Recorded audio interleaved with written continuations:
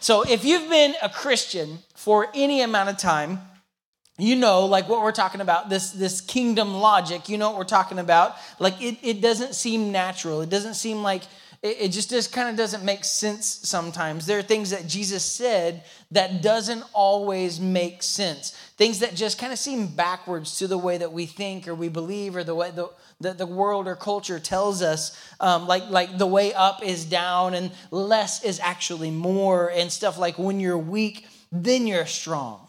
Or like if you really want to live, you got to die. Right? Like Jesus said some crazy things like this, and just the logic of it's like it's backwards than what we all think or what we all believe. And so before we get there though, years ago, back when Kristen and I were very first married, we lived in a 1-bedroom duplex, and it was tiny 1-bedroom duplex. And one day, and this is before we were even youth pastors, we were just people working regular jobs, married, together. And so one day, it was in the middle of summer, we come home from work and we walk in the door and like our air conditioner had quit working. Anybody ever experienced that before? It's like 110 degrees in the house. And like it was really hot. And here's the deal. When we were first married, we were really broke. Like no money. Like we didn't have very good jobs. Like we didn't hardly make any money. Actually, we hardly made enough money to even like pay our bills. So like we were really struggling. And so Kristen, newly married, not even quite like fully like understanding like who I am, she looks at me and she says, "Can you fix it?" Now, almost 20 years later, she doesn't ask me if I can fix anything. And but back then, she didn't know my skills. She didn't know my abilities or lack of. So I was like, I'll take a look at it, right? It's like, oh yeah, I could probably figure this out. Like I'll take a look at the air conditioner. So like I went to the thermostat. I messed with the thermostat, and like I knew what I was doing, right? I clicked the buttons. I pushed buttons. I turned knobs. I do things like nothing. And so I'm like, all right. So I'm going to go outside and take a look at the AC unit outside. I'm going to go outside and look at this. So I go outside, and I had to make sure it was plugged in, right? Like it just could have come unplugged. Well, it's not how that works. And so like I move some cables around, like I even kick it a little bit, and like it's not, that's not it. That didn't work. Nothing happened.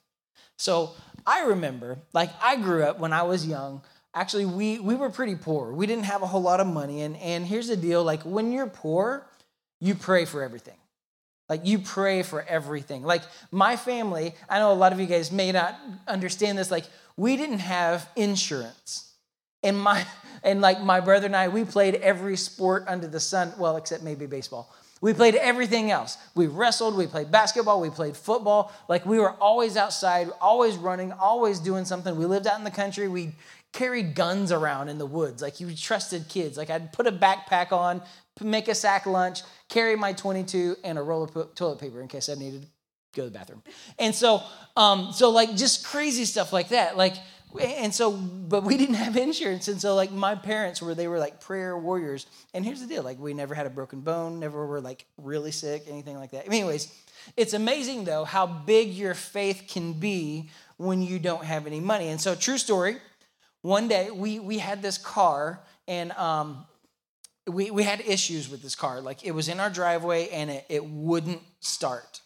So my parents, being people like full of faith, they go outside and they're like, you know what? We're going to pray for this car. We're going to lay hands on this car and pray for this car. Like, as crazy and as ridiculous as this seems, then we're going to pray for this car. So we go outside, like my parents, and I'm out there too. And I'm like, oh, this isn't going to work. Like, this thing is not starting. It's dead. They lay their hands on the car. They pray for the car. And they're like, well, let's give it a try. No lie, the car starts right up. We're like, what? Like, no way. Like, this is amazing. So the Bible says to lay hands on the sick and they shall recover. So like our AC, our air conditioning was definitely sick. So I go outside. I remember what's going on, what happened at home, praying for our car. By the way, you can do that. God cares about your cars too. So our AC was definitely sick. So I was outside looking around. I put my hand on the air conditioner. I'm like, I hope no one's watching me right now. And I start to pray for our air conditioner. And so I start to pray and I kind of start getting intense a little bit. I felt stupid. Looked around hoping no one was watching through like the chain link fence, knowing the neighbors saw. And I even raised a hand as like a lightning rod of like, God, send down your blessing into this air conditioner. I prayed for this stupid air conditioner, no lie. I go back inside. Nothing happened in that moment. I go back inside, mess with the thermostat again, flip switches, turn it off, turn it on. I go to the breaker, I turn it off, I turn it back on, and then I go back and turn it back on the thermostat. It kicked on. And I was like, I've got the healing touch. And Kristen hugged me and we kissed, and it was awesome. And I couldn't believe that God did that. It was amazing. And and there were prayers that I prayed, and even in my life too, though, there's other prayers that I've prayed. I know like that's as crazy and as dumb and as simple. Honestly, I even prayed, like those of you guys still in school, I know you guys like got finals coming up, maybe stuff like that coming up, hard tests coming up. I even learned to pray over tests that I was about to take. And like my parents were even like, well, but here's the deal. Like, God can't bring things back to your memory that you didn't even study for. So they were like, you still need to study. You still need to, anyways. So, but I prayed for dumb things like cars and AC units. But then also there were times where I prayed, God, please heal this person. Heal this family. Touch this family. Change this situation. And nothing happened. And here's my point. And maybe you yourself have asked something like this. Why would we do something so insignificant? Why would God do something so insignificant like answer a prayer for an air conditioner, but not a prayer for someone who desperately wanted to be healed? And this is really tough, and this is really something that we can wrestle with and fight with and just get upset about. But this is tough, and I'm going to try to kind of answer this tonight, and as easy as I can, but as difficult as it is to explain here in just a few minutes. So I've also prayed like really dumb prayers. I don't know if you're like me. Maybe you go to the mall or Target or Walmart, and you're like, God, please give me a close parking spot. Anybody ever pray that prayer? Yeah? All right. I know I have. But then there's times too where he knows I need to walk and I need to get some exercise. So I'm like, I got to park way out, right? And so I just kind of take it as like, all right, God wants me to have some exercise today. But what do you do though when you really are sincere and you really pray a sincere prayer and you're a sincere follower of Jesus and you believe that God could answer any prayer, but God doesn't answer your prayer? So tonight we're going to look at the Apostle Paul, and we're going to bring about a couple different thoughts along this line. Are you ready? Are you with me? Are you with me? All right. So the first thing I want you to do, and if you're taking notes, I want you to write this down. Prayer isn't about getting your way, but it's often about surrendering your will. It's not always about getting your way, because let's be honest. If we're here in this room, a lot of our prayers are very selfish. Like, God, do this for me. God, give me this. God, help me with this. God, me, right? A lot of our prayers are very selfish, and it's not about getting your way, but what prayer is about, it's about surrendering your will. And honestly, like this is how Jesus prayed. When he was in the garden, before he was taken to be crucified, if you remember what was going on, Jesus said, Father, he was praying to God, and he said, Father, God, let this cup pass from me. And he's like, basically what he was saying, he's like, if there's any way out of this, because he knew he was going to the cross. He knew he was going to be beaten and crucified and hanged on a cross. And he was saying, God, if there's any way that you could get me out of this, then let this pass. Let this happen. And then he said, but not my will, but your will. Right? If there was ever anyone outside of Jesus who deserved an answer to prayer, it would be Paul. It would be Paul from the Bible. And if you're not familiar with Paul from the Bible, he wrote half the New Testament. Like, he had this amazing, bold faith. He had all these visions. He even raised the dead at different times. He paid an incredible price for it. Like, and he was stoned for his faith. Clarify, thrown rocks at, basically. Like, thrown rocks at his head, not like Colorado style. But he was beaten up for his faith, and he then there were different times. One time he was shipwrecked, and one time he was snake bitten by a viper, and one time he was beaten with rods, and he was left for dead. They thought he was dead, but thankfully he was mostly dead, like Princess Bride style. But he was like whipped like 5 different times, and he was lashed in the back. And did you know this? Like, he was whipped. They said he was whipped kind of like Jesus was 39 times, because they say if they whipped you 40 times and you died, it was considered murder. So 39 times he was whipped, and he was put in prison over and over and over again. There have these, even in this whole series of books that are called the prison epistles that he wrote from prison to these different people. And this guy, he endured more than what any of us could imagine. And he was still faithful to God. In 2 Corinthians 12:9, and here's where we're going to kind of camp out tonight. Paul, what's going on here is Paul begs, 3 different times. He's going through all these things, and he struggles through all these things.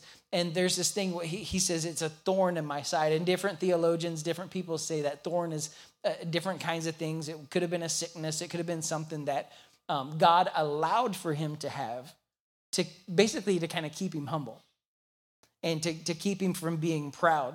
And then, so what he did was he asked God, he's like, God, remove this thorn from my flesh. Remove this thorn. And he asked God 3 different times. And each time God responded, he says, my grace is all you need. My power works best in weakness. So now I'm glad to boast about my weakness, Paul says. So the power of Christ can work through me. So this kingdom logic thing that we're talking about is when we're weak, that's when God makes us strong. But like, don't we kind of do this sometimes? Like, we're like, please, God, like, would you do this? Like, these how our prayers kind of sound sometimes, like, God, would you do this? Would you do this? Do this? And like, I don't know if you guys have ever made deals with God before, right? I've made deals like, God, if you do this for me, I'll serve you forever. Forever, ever. Forever, ever. Forever, ever. No, just me. Okay. So anyways, we make these deals with God, and God says maybe his response to you is not this one. Maybe his response to you is not this time. And maybe his response is, my grace is going to be enough for you. My grace. So like, what does that even mean? What does that mean? Like, aren't we saved by grace, right? We're saved by grace. Grace forgives our sins, but grace, honestly, is much more than all of that. In fact, the word grace translated in Greek, we're going to get nerdy for just a second because you need to know the Greek, right? But the word grace translated in Greek for this is charis. Everybody say charis. It's in Greek, and it's used 155 times in the New Testament. This word means undeserved favor. It means grace, but it means so much more than that.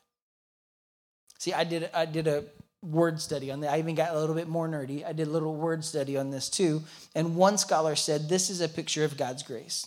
He said, grace is when God freely extends himself, leaning and reaching to us because he is disposed to bless and to be near us.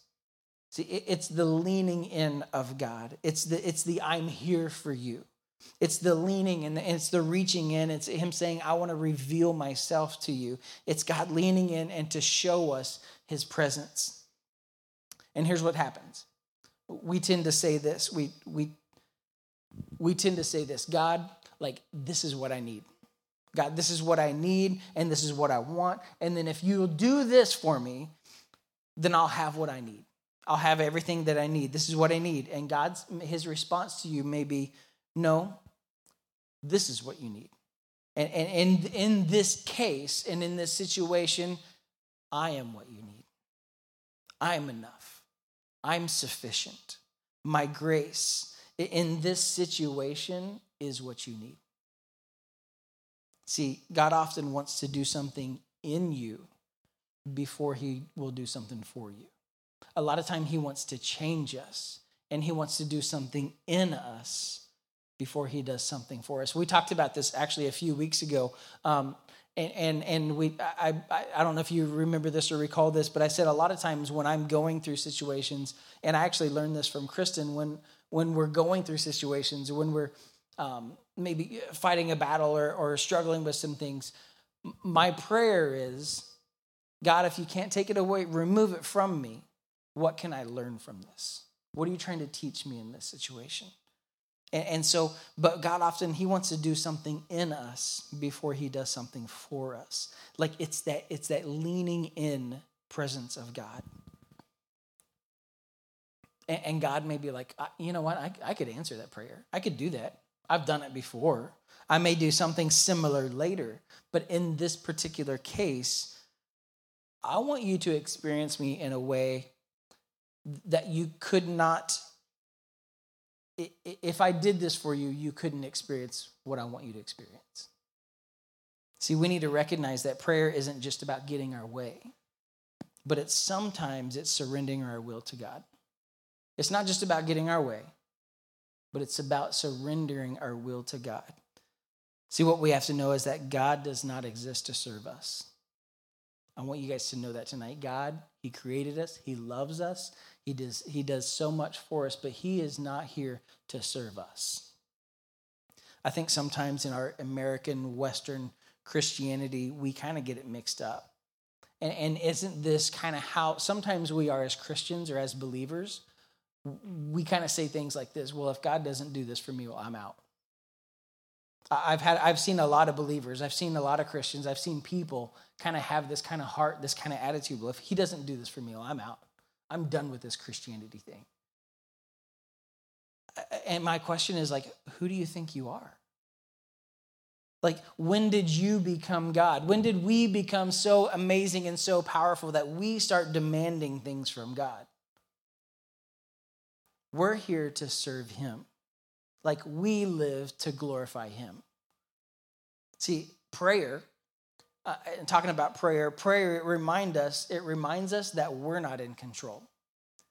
It reminds us, it keeps us close to the one who is. It reminds us that we're not in control, but it keeps us close to the one who is. See, like pressing in season after season, God, I'm seeking you. I'm seeking, I'm believing, I'm trusting you. Even if you don't do this, God, I continue to trust you. The last thing is this. Prayer isn't just asking, but it's trusting. It's not just asking, it's trusting. Because a lot of times we ask and we ask and we ask, but we never sit and just wait and trust.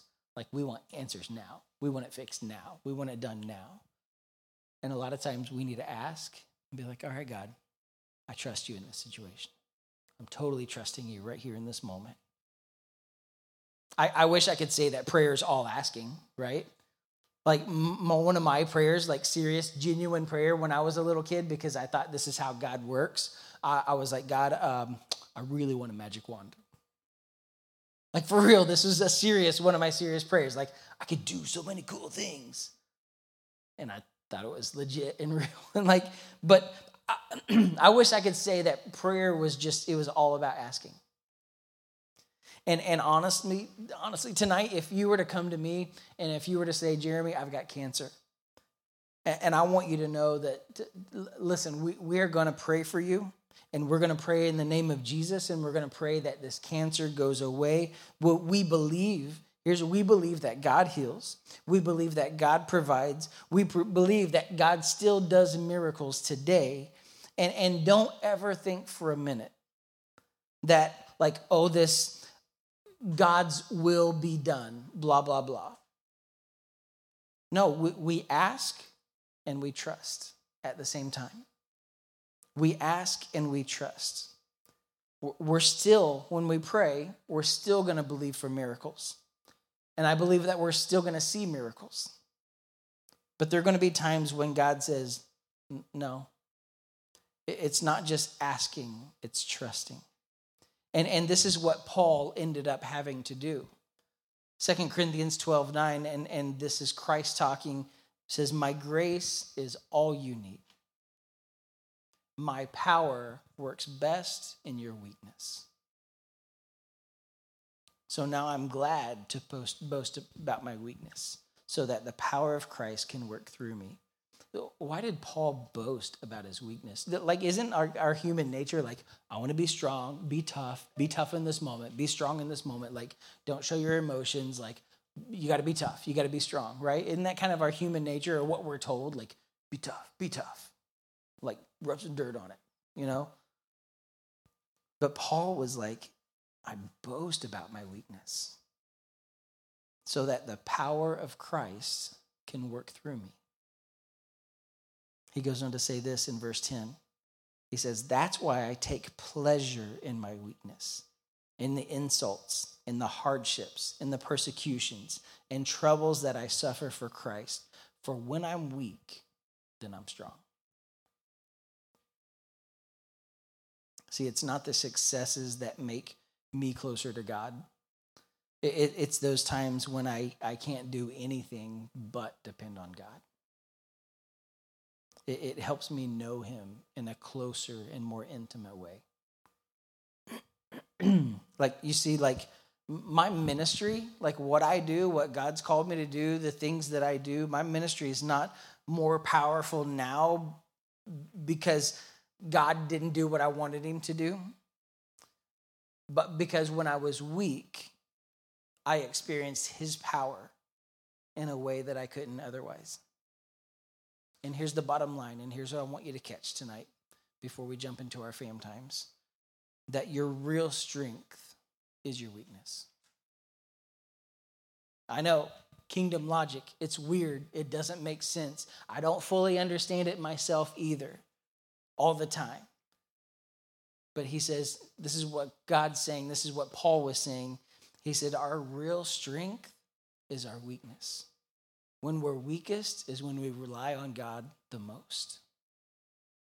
So maybe you've heard this saying that, I don't know if you've heard this before, that saying that time heals all wounds, right? I think a lot of us, we've probably heard that saying before, that it sounds good, but it's not quite true. It's not really true, because and I know people years later after the fact, like they're still ticked, they're still angry, they're still bitter, right? And like we know people like that.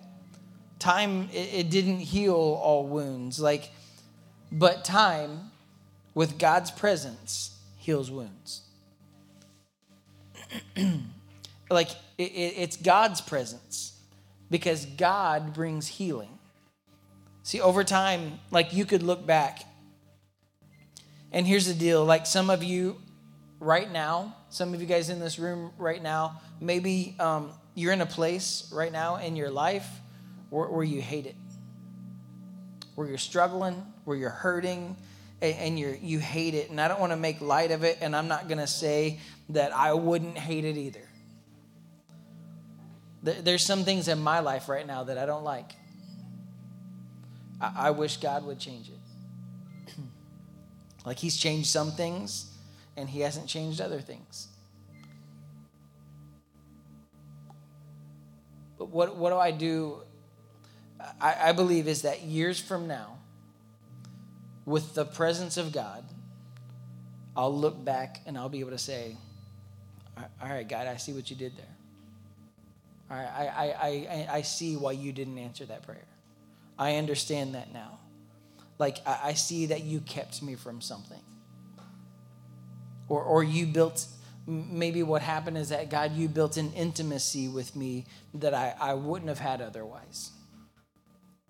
Or you used that situation to draw me closer to you. We wouldn't have been so close if that wouldn't have happened.